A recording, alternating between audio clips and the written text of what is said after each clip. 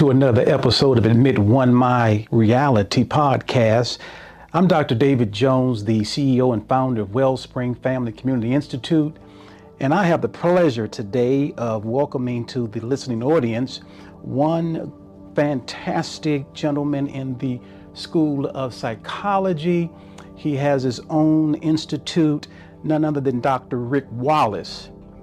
I want to read to you just a little bit. I can't do it all, but Dr. Wallace was born in the 60s to a 15-year-old mother and an absent father. Rick Wallace was taken in at 9 months by his great-grandparents, and they legally adopted him when he was 2. He was extremely precocious as a child, and his grandmother would add, quite loquacious. Grandmother took him from church to church, and the other organizations put a microphone in his hand and made him recite it before the crowd, the creation story. He became known as the little boy who does the creation story. His affinity with the stage and crowds have never dissipated. Dr. Wallace's grandmother believed it was her God-ordained responsibility to invest in him, and she surely did. Dr. Wallace says that his grandfather was the one who taught him how to be a man. Born in the 1900s, his grandfather had to stop schooling in the 2nd grade to help his parents, who were sharecroppers. Dr. Wallace is a proud father of 13, ages 8 to 37. He happily shares that he considers each one a blessing from God. He had a wonderful childhood thanks to his grandparents, despite never meeting his father and an absent mother. During this time, he was given an immense appreciation for scholarship and carried the natural gift of athleticism throughout his entire life, and certainly he has put both to good use. I want to welcome our listening audience, and I want to welcome you, Dr. Wallace, for being here. Appreciate it. Listen, let's start off by just asking the question, who is Dr. Rick Wallace? I mean, on the surface, I'm any other guy. I love, I feel, I hurt, I yearn. I guess if I were to look and say what makes me me, which means the uniqueness of each individual, it's my approach and my passion to the things I hold dear. And it begins, we've had a lot of conversations, so you know the intimate side of my passion. And so I guess I would say the thing that drives me is I see myself, before I see myself in a professional sense, before I see myself in what I do academically or socially, I see myself as a black man. And there are those who would ask me to extract my blackness from my manhood, and it's inextricably bound, it's interwoven, it's what I am. There is no separation of the two. Everything that drives me comes from that black manhood. Okay. So how I view women, how I work and deal with my children and other children, how I handle other men, all comes from that perspective. So it's a black man yearning to be the best version of himself. And of course, I have some knowledge and some background, Doc, on you, and I've shared with you at my home, and we have chopped it up, and we, broke bread together. Right. And you are certainly different. When I say different, I mean that you are a psychologist, you're a licensed psychologist, but what makes you in the field of psychology different from the mainstream psychologists? I think it's in the definition or the defining point in that is in the question. I'm not mainstream. I'm as fringe as you can possibly be. It's one of the reasons I don't operate within the licensing or move that way I normally operate, and some other designation that doesn't require me to deal with that, because I am so outside of the box. Number one is, if psychology is about a reflection of your experiences, and it's more than that. As we'll get into this conversation, we're going to find out that psychology is more than just what you think. It's not just your experiences, but if it includes your experiences, then the uniqueness of your experiences must be considered in the dealing with, or the treatment, or the observation, or the study, or the research. Well said. And so it's hard to sit up and apply a Eurocentric idea to an Afrocentric equation. And so the first thing I had to do was I had to break down the Eurocentric construct, which that is what they teach, and then reconstruct it so that it could consume the Afrocentric experience. And so that's where I differ from the average psychology. Is I'm not boxed into a Eurocentric construct, a concept about what I'm supposed to think and how I'm supposed to approach it. I still use scientific method to break down and understand, but I do it from my own experiences and the observation and the history of my people, which is different and unique to any other group. And well said, because you are unapologetic about your disposition in the field of psychology. And it gets me in a lot of trouble, in the sense of, not that I care about being in trouble, but it gets me in a lot of trouble because people want you to stay inside the box. People want you to make them comfortable. And when we talk about that, there's two sides of that equation. There is the white side of things that say, how dare you challenge the status quo, how dare you challenge years and years of, and it's a direct impugning or attempted conviction on the intellectual genius of black minds like Dr. Amos Wilson, like Dr. Naeem Akbar, those who preceded me, like Dr. Francis Cress Welsing, who preceded me and challenged me. I'm sitting here because of Dr. Francis Cress Welsing. 1985, I walk in from high school, and at that time I'm determining whether I'm going into psychology or law. I knew it was going to be one of the two because I had to be somewhere I could make a difference. And here I flip on the television and Dr. Welsing is on the Phil Donahue show. It's important to understand it in context.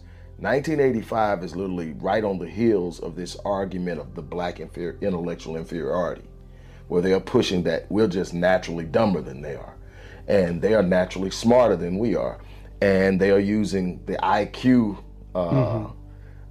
construct in order to make that argument. And so I did a lot of reading on it, and I knew it was crap. But you know, I'm still young and I'm still developing. But again, I'm ahead of my age group as far as understanding. That's been a part of my gift. I think everybody has one. But she is defending the Crest theory of color confrontation, which was her thesis and dissertation when she became a doctor of psychology. She's also an MD. And so she's a psychiatrist. And so she's defending it, and she's defending it not only against her white counterparts, but her male white counterparts. And this is in 1985. And when I finished watching that, it's psychology, the lawyer thing went out the window, and it's been full steam ahead ever since then. But in that construct, when people look at me, he can't possibly be. I'm not trying to fit in your box, so I probably don't sound like it. I probably don't move like it. I'm not using your terminology consistently, even though I do use them so that people can make references. But my point is, the people I'm working with are the people I care about. And it doesn't mean I have any animosity towards anyone else. You take care of home first. And so when it comes to that, I'm unapologetic. And I've gotten myself in trouble business-wise because I've had clients come to me who don't look like me. They want me to tone down my rhetoric, tone down my statement and my presentation, because they don't want to be affiliated with it, because their clients are probably going to have a problem with it. And it's like, hey, if you got to go your separate ways, I appreciate the time we work together, but I'm going to speak what needs to be spoken because I'm the voice of my people, not you. And that is just the direct approach I take. And it's an approach that, as I said earlier, when I met you and came to know you not only as a friend, but a scholar, you were so unapologetic with your disposition, and you're well read, you're well researched. What is something that most people don't know about Dr. Rick Wallace? Oh man, if you would ask my ex-wife, she would say that I'm crazy, but in a good way. I mean, we would be sitting up on the sofa and like, I'm the antagonist in the house. But my kids, you have to be on your toes because they'll be recording you. You won't know it. You end up on Snapchat or Instagram or something. So I'm gonna beat them to the punch. So she would always say, if your people, everybody that sees you sees this uptight, always serious person, if they knew how crazy you was, it would just totally blow their mind. So you're around me when I'm at the shop. So you've seen the bolted down, this guy's that's work, he's about to do this. You've seen me on stage. The 3 dimensions of Dr. Wallace. And you've seen me sitting in front of the guys just having a blast. Exactly. And I think that's what most people don't know, is because when the public sees me, they see me working. A stoic disposition. Yeah, serious to the point. And actually, most of my time is spent enjoying life, enjoying my friends. You and I have an affinity for cigars and chess and history and music. And so we're in that space, and that's the thing that I have. And I think that that brings the balance to my life, and it makes me better at what I do because I'm not consumed with something so heavy, because what I deal with is heavy. Very much so, very much so. And the average person on the laity level of society, would they run from you, or would they acquiesce towards you for knowledge? What do you say that the vibe that you give? A person who is magnetic to others, or a person that has somewhat of a force field? I am the antithesis of the average PhD. The average PhD gives off a vibe of superiority, gives off a vibe of exclusivity. Speaks from an elevated platform. One of the things that I consistently say when I'm speaking or when I'm about to speak is I don't speak, preach, or teach from a platform of perfection. I'm just another man who has a set of skills and a gift. And because I believe everyone has a gift, I see everyone equally. So when I walk into a room, I'm not walking in to suck the air out. I'm walking in to bring life. And because of that, I deal with people differently. So I tend to draw people to me, even when I ain't trying to and don't want to. I could be sitting at the bar at Papados just trying to have a nice drink or something. I guarantee somebody's finna sit down and start talking. It's just what happens. And I've gotten used to it now, and I embrace it now because that's my opportunity to be a blessing. I don't believe in coincidences. I believe that everything happens for a reason. Providence. Yeah, absolute. And it's up to us to seize the moments. And unfortunately, so many of us shrink when that moment comes. And I think one of the things that has created the closeness that we experience is you're not a person that shrinks either. You step into moments, you seize moments, and you don't have a problem sharing space, which is a problem I think that we have in our community amongst men, because I think particularly Black, the African American male. Right, because we've been made small for so long. We've lacked there's a natural yearning for power for any male, regardless of race. Most of the men get to experience it at some level, in some way, in some place, in the home, on the job, in the culture of society as a whole, if you're a white man. Black, I remember reading a position paper, a thesis called "The Negro Family: A Case for National Action." It was written by Daniel Patrick Moynihan. It's affectionately known as the Moynihan Report. Yes, sir. And there's a part in the Moynihan Report where he says that we really truly need to understand the plight of the Black man. He says it is the natural yearning of any male to stand up and square their shoulders and beat their chest. It's natural for the man to want to strut. He says everything from a 4-star general to a Bantam rooster struts, except for the Black man. The moment he holds his heads up, he's told, hang that cocky nigger. And that's been the story. Has that been a systemic beatdown psychologically? It's a microaggression, even when it's not spoken. you got to think there was a point in time, man, that we were not even allowed to look white men in the eye. During the same time, we couldn't acknowledge each other. This is where the head nod comes from. The I see you, hey, that head nod comes from an unspoken acknowledgement of you're not unseen. I acknowledge you, I see you. And we develop these codes of being able to deal with each other. But the problem is now, as we become more and more commodified and the traits that we possess outside of our bank accounts have been dissipated and diminished in value, it's become more and more competitive, because the only way we can experience power now in our minds is if we've got the bag. So everybody's chasing the bag. Everybody's trying to prove they're better than the next guy. And we've gotten real primitive, but we don't understand we're primitive. We actually think we've advanced, but we've actually digressed and regressed in our approach. The primitive part of it is at our most primitive. If you look at male species, anyone else, the whole thing is the dominant alpha gets all the women. From the animal kingdom. From the animal kingdom on up. The silverback gorilla. Right. The stronger and the better you are, the more you beat down all the other males and show. Mustafa. Everybody, all the women float to you. So the idea now is, I don't need to prove I'm the best version of myself. I need to prove I'm better than him. And what happens is, as we compete, we lose unity. And unity is our strength. If you go back and you look at J. Edgar Hoover in the 60s, he was interviewed, and one of the questions he was asked was, what's the greatest threat to national security? And in that conversation, and during that time, we had a Cold War going with the Soviet Union. China was becoming an economic threat. All the stuff going on in the Middle East. Cuba had just had missiles pointed at us, and his response was black unity. Out of all of this, his response was black unity. And what you got to understand is, that's our power, that's our superpower, that's our natural innateness.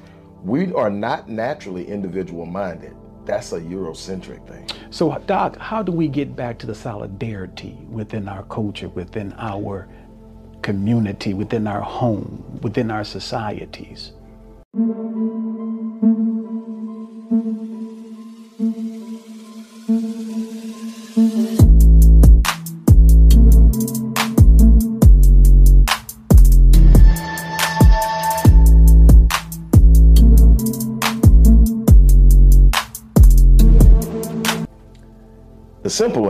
The simple answer is, and I speak on this, I write on this, I created Black Men Lead and a bunch of other things, which is a rite of passage initiative for Beyond Black Men.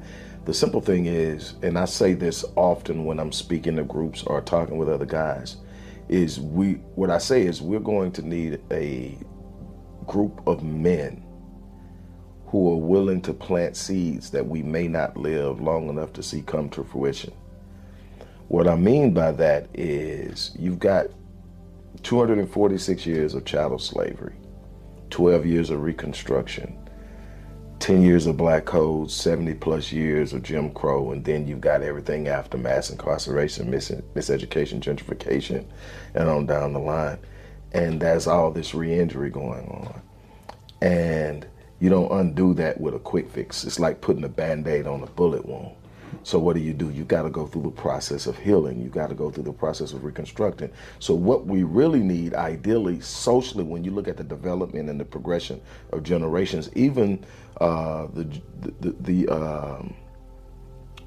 Jews of the Holocaust time, it took them probably their grandkids before they were able to diminish them, but they were able to recover a lot quicker. Number one, they didn't go through 246 years of their oppression. Mm-hmm. It was 12. But also, they made a concerted effort after realizing that something wasn't right, to figuring out what that was and to doing something about it. And we've been in a constant battle of just surviving. So the answer to it is, you have to start with a group that's unaffected, our babies. Build an identity in them. Now, when you go back to the patriarchs of slavery, mm-hmm. and you look at all those that have bled and died, and American soil is saturated with our ancestors. And then you travel and you migrate up to, let's say, the civil rights movement. You know, you have your Martins and your Malcolms, and you got your Marcus Garveys over abroad that have made great strides in the indoctrination of blackness, okay?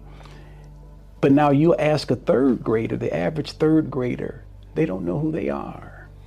Where is the disconnect? Well, are we being honest right now? We're being truthfully honest. All right.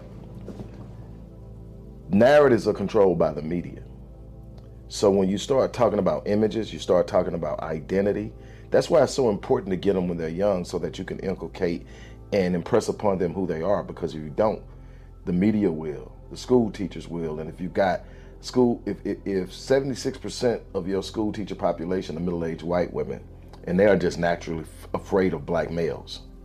That's why you have the disproportionality of special education referrals of young black males for things like oppositional defiant disorder, ADHD, and things that way. Something I can medicate you for, something that I can keep you out of my classroom. Sedated. Right. And so what you have to look at is all of those different things happening simultaneously. You have to sit up and say, okay, what am I going to do differently so that we aren't dealing with this bombardment, this disconnect, this situation? And I hope I'm getting to the crest of your question. But my look at it when I see it is we have to be willing to say, you know what? Year after year after year, generationally, and when we talk about generationally, we've had this conversation before. We're not just talking about psychologically. We're not just talking about a social progression. We're talking about genetics. We're literally talking about this being written in the code of our genes and our cells. Every cell has its own brain. Every cell is able to record the memory of what happens. That's what trauma is. Trauma is actually recorded in the body before it's remembered in the mind.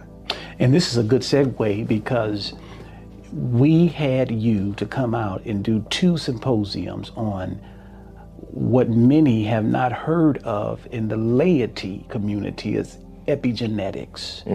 The last symposium was on the 27th of January of 2024, this year. And the response to your presentation was overwhelming. I'm still getting calls at the office soliciting for you to do a part 3. Dr. Wallace, in layman's terms, what is epigenetics? In layman's terms, epigenetics is simply the chemical imprint of an emphatic emotional experience above the gene. So in other words, when you experience something, even something exciting and happy, at an extreme emotional level, there is a chemical reaction. Every time you have an emotion, sadness, happiness, joy, anger, you're creating a chemical response. A bunch of things happens with these chemicals. One of the things happens is you create what's called an epigenetic tag, which is a chemical imprint. This tag sits on top. Now, what happens is if that tag is from a negative experience, trauma, it impacts your psychological resilience. Your psychological resilience is how much negativity can you take and still be mentally okay. Well, say this is your threshold for trauma. And say a healthy person's mentality and psychological resistance is here. This is why when the shooting happens at whatever, for instance, we just had one at a church here, yesterday. Okay, so this is why this person doesn't get traumatized by it. And the person whose psychological resistance is here does. Well, who do you think has the lowest psychological resistance in America? Blacks, simply because we have been consistently under the throes of some kind of threat. And what happens is with the basic, what we refer to as PTSD, is there are a number of different symptoms that come from PTSD, which is one traumatic event that has an imprint, genetic imprint upon you, a cellular memory. When people see people acting out with PTSD and they go, why can't they just get control of it? Why can't you reason with them? Because their brain isn't working. Their body is. Their mind is taking over. They're re-experiencing the very thing that traumatized them. They aren't remembering it. They're reliving it. And it's a completely different thing. When I remember it, I remember everything. I may have a conjured emotion, but when I'm reliving it, the threat is still present. So then I get re-traumatized by the trauma I've already experienced. It's ever present. Yeah. And then what happens in a situation with complex trauma, which is multiple consecutive traumatic experience. It could be the same experience, for instance, a child that's molested in the home consecutively. So now it's compounded. Right. Or it could be you got hit, you got shot, somebody stole this, you lost your mom, you lost your dad, you went to prison, all these different things, which we talked about, and maybe we'll get into if we have time, adverse childhood experiences, which is a subsector of epigenetics. But what happens is when you've got all that, now you're stacking on top of the original traumatic experience that you never dealt with. So it's like a weakening of one's immune system. And physically, you're actually weakening your immune system. So it's not just a good analogy, it's actually happening. So what happens is these tags that are on top of the gene, they don't change DNA sequence. Your DNA sequence is everything about you. It tells you what your height is going to be, your eye color, hair type, temperament. All these different things are determined by what's in this DNA, and it comes together from 23 chromosomes from your mom, 23 chromosomes from your dad, the 46 chromosomes that make you a human. Well, these DNA sequences are unique. The only people that share identical DNA are identical twins. So everybody else has a unique identity. So the sequence doesn't change, but what epigenetics does is it impacts the gene's ability to transcribe the DNA, interpret it, and then execute what it's telling it to do. Now, this is heavy. This is very heavy. Now, when it comes to, let's just drill down to the urban communities, the impoverished, okay, the depressed, the oppressed. How does that play in? And then if it alters and has a great impact, as you said, are we looking at doom and gloom for our urban children who are trapped in urban life with these ACEs as you described? What we are is in a situation where we have to change the environment in order to get a different result. So basically what we're talking about when we talk about epigenetics, we're talking about environmental influences. When we talk about environment, normally most people make the postulation you're talking about what's in the air. You know, what may be in the food. Teratogens. You know, and carcinogens and all of this stuff like that. But when I talk about environment, I'm talking about the level of peace you can experience at any given time versus the level of stress. So you're talking crime. I'm talking about what we call in my field or our field of study is urban hassle. So it includes crime, gang activity, in the inner city, gunshots in the middle of the night, sirens in the middle of the night. In the Midwest, you're talking about L trains running by your building all time night, wall rattling, navigating drug use and gang violence just to get to school and to get home. So you just described the ghetto. Yeah, the hood. And so that environment is as toxic of an environment you can be in. You would rather be living next to a plant, inhaling the fumes from a power plant, than to be consistent. Now the crazy thing is, most of the community is close to the power plant or the hood too, but that's a whole nother story. But it's wild. But actually being in that environment, and we're talking about, let's just say adverse childhood experiences. There are 10. We've gone over them before, but some of the primaries are abuse. So you're talking about physical abuse, sexual abuse, emotional abuse. You're talking about neglect in the same sense. You're talking about parents separating, incarceration, Parents separating, incarceration is another form of abandonment, someone in the family being diagnosed with a mental illness. All of these different things are what we call ACEs. Each one of them is considered an ACE. Each one of the things I named, and it's like 10 primaries. Each one is considered ACE. When you get 4 ACEs, these are some of the things that you can look forward to over the course of your life, even after you've come out of that environment. So this is why changing the environment is so important, because the enduring impact of it, even after you come out of the environment. A child with 4 ACEs is 12 times more likely to attempt suicide, 2.5 times more likely to develop ischemic heart disease, the #1 killer in the U.S., 2.5 times more likely to develop some autoimmune deficiency like lupus. Does suicide fit in that equation? Yeah, that's 12 times more likely for suicide. For suicide. And so that's this exponential threat that comes from feeling threatened. So in essence, promiscuity is higher among children with 4 ACEs. Risky behavior outside of promiscuity, always doing something at risk. So sexual risk, just doing things that you would not normally see someone doing because you know it's dangerous. And you're wondering, like, what are they thinking? All of this comes from that type of childhood behavior. And again, this all comes because that tag has interfered with that gene's ability to decipher what it's supposed to be doing. So for instance, in immune systems, the immune system is what keeps you healthy. That's why you can get some places you can go around the world and they're healing themselves. No medication. So let's talk about that. Okay. The power of the mind, the power of faith. Okay. There is a cliche that I know you've heard throughout the years. I may have been born in the ghetto, but the ghetto's not in me, right? Is that the panacea to exit from this environment, exit spiritually, exit mentally, though you're physically still there? Is that a panacea to alter this imprint? I wouldn't be as strong as to say a panacea because it's so all-encompassing, but I think that you have to have the right mindset.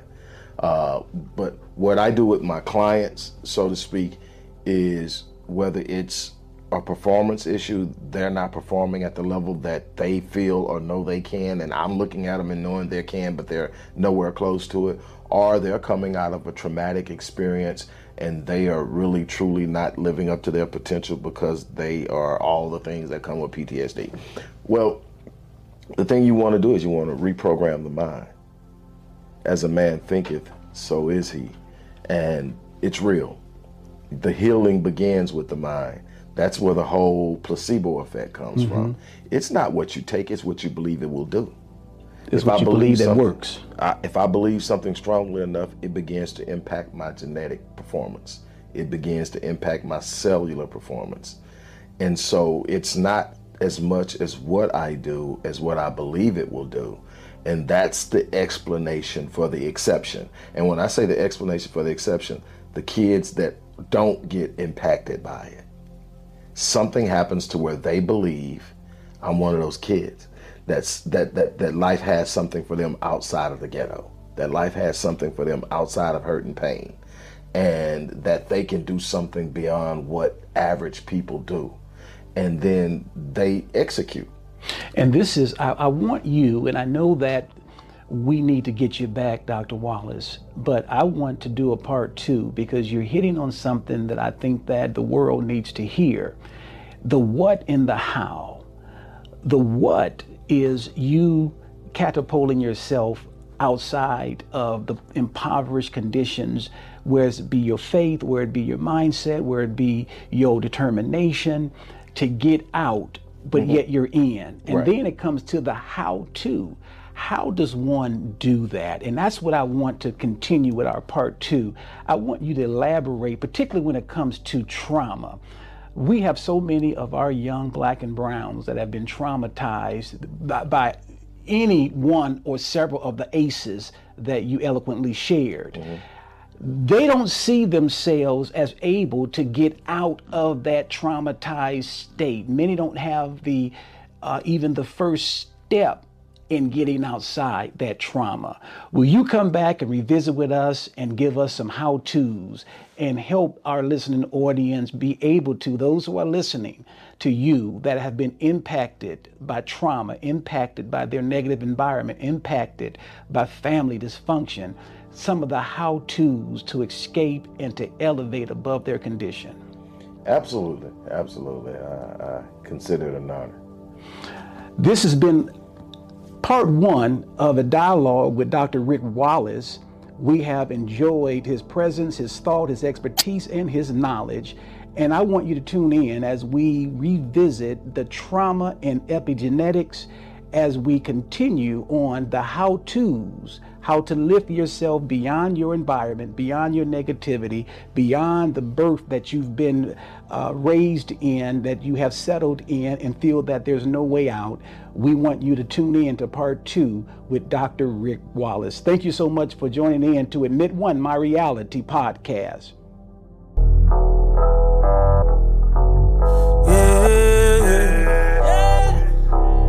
They said I should give it up, like that just ain't good enough. Hello everybody, Dr. Rick Wallace here, dropping in with a little special announcement for those who have followed me for any stretch of time. You know, outside of the businesses that I run, like Myriad Business Solutions, the Epigenetics Institute, Odyssey Media Group, I also do a great deal of work inside of the inner city communities in Houston, Dallas, and other areas. I'm asking now, as we push a fundraiser, that you support what the Odyssey Project is doing in the inner cities, especially with programs like Black Men Lead, which is a rite of passage initiative, and Restoring Ghetto's Forgotten Daughters, which is a program focused on helping young girls, but boys as well, suffering from childhood sexual abuse, rape, molestation, domestic abuse, absentee fatherhood, and so many other things. The information will be in the box. Thank you. I'm free to be